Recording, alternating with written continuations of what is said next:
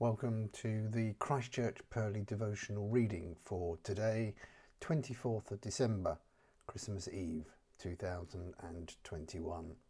My name is Steve Bishop and I'm one of the assistant ministers. Our reading this morning is the first chapter of the Old Testament book of the prophet Nahum. Not necessarily the reading that one might expect to have on Christmas Eve. No stories of shepherds, angels, or late-night donkey rides to Bethlehem. It is instead a powerful passage full of judgment for wickedness and warnings of impending destruction.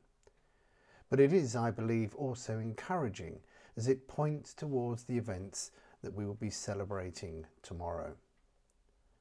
Nahum lived and worked for the Lord around the time of the mid to late 6th century BC, prophesying about the impending destruction of the Assyrian Empire and the fall of Nineveh, which would occur in 612 BC. Nineveh, a place you may recall from the story of Jonah some 150 years earlier, was the capital city of Assyria, the most cruel and ruthless nation of the ancient world. The Assyrians literally terrified the living daylights out of their intended victims, because not only did they destroy and burn the cities they conquered, they also subjected the inhabitants to the most horrendous and vile sufferings and humiliations.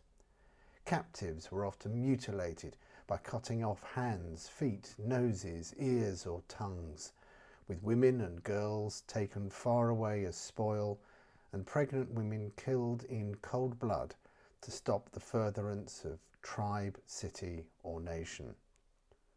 Now, Nahum announces, is the time for the Lord to bring his righteous punishment down on the heads of the evil and wicked Assyrians because of their atrocious behaviour. The Lord is a jealous and avenging God, he writes. The Lord takes vengeance and is filled with wrath. The Lord takes vengeance on his foes and maintains his wrath against his enemies. God is not some cool, remote, unexcitable God. He looks down upon the world, sees our wickedness and evil, and declares, in effect, "How dare you behave in my world like this? I made you, and you have no life, no right of existence without me, no future unless you are walking in my ways. Whatever is wrong in my world, I will put right." Even though, as we hear in verse 3, the Lord is slow to anger and great in power, we see also that the Lord will not leave the guilty unpunished. We are reminded from the book of Nahum that God truly and passionately cares about his world and will judge sin and administer his righteous and merciful judgment as he alone sees fit. But listen out at the end of the passage for these wonderful words. "Look, there on the mountains, the feet of one who brings good news, who proclaims peace." An echo of the words from Isaiah 52, which whilst declaring deliverance from the Assyrians or from the Babylonian exile, also looks forwards to the deliverance of the world from sin through the gospel, the good news of Jesus Christ. A time when God's wrath and vengeance will be seen no more, when spears are turned into ploughshares, when the lamb and the lion lay down together, when the Prince of Peace rules in his glory for all eternity. The Prince of Peace, whose birth on earth we celebrate tomorrow. The good news who will bring hope to all the nations. The Saviour of the world who brings hope and comfort and joy, especially in these times of uncertainty and worry and confusion. The King of Kings and Lord of Lords.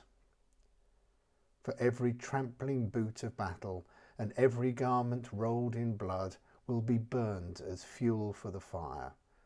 For unto us a child is born, Unto us a son is given, and the government will be upon his shoulders, and he will be called Wonderful, Counselor, Mighty God, Everlasting Father, Prince of Peace.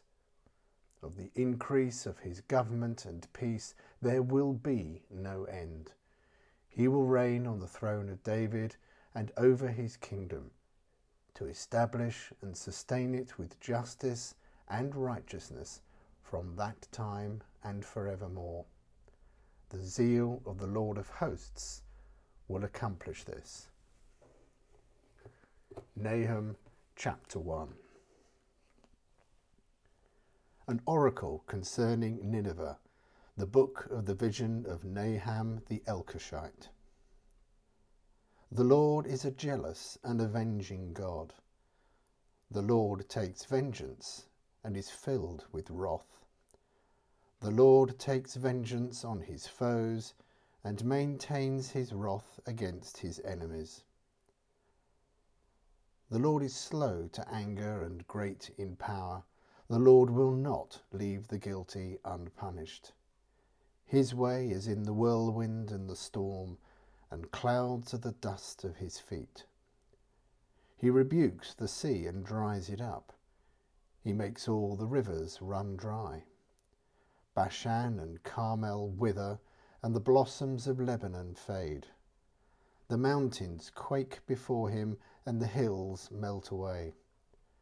The earth trembles at his presence, the world and all who live in it. Who can withstand his indignation? Who can endure his fierce anger? His wrath is poured out like fire, the rocks are shattered before him. The Lord is good, a refuge in times of trouble. He cares for those who trust in him, but with an overwhelming flood he will make an end of Nineveh. He will pursue his foes into darkness. Whatever they plot against the Lord, he will bring to an end. Trouble will not come a second time. They will be entangled among thorns and drunk from their wine. They will be consumed like dry stubble. From you, O Nineveh, has one come forth who plots evil against the Lord and counsels wickedness. This is what the Lord says. Although they have allies and are numerous, they will be cut off and pass away.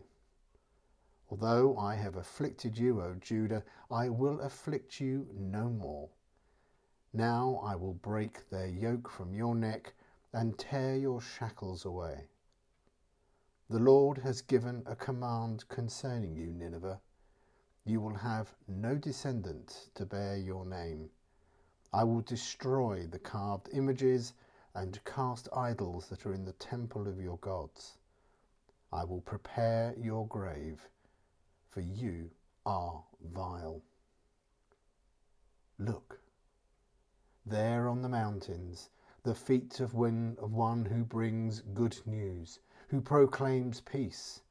Celebrate your festivals, O Judah, and fulfill your vows.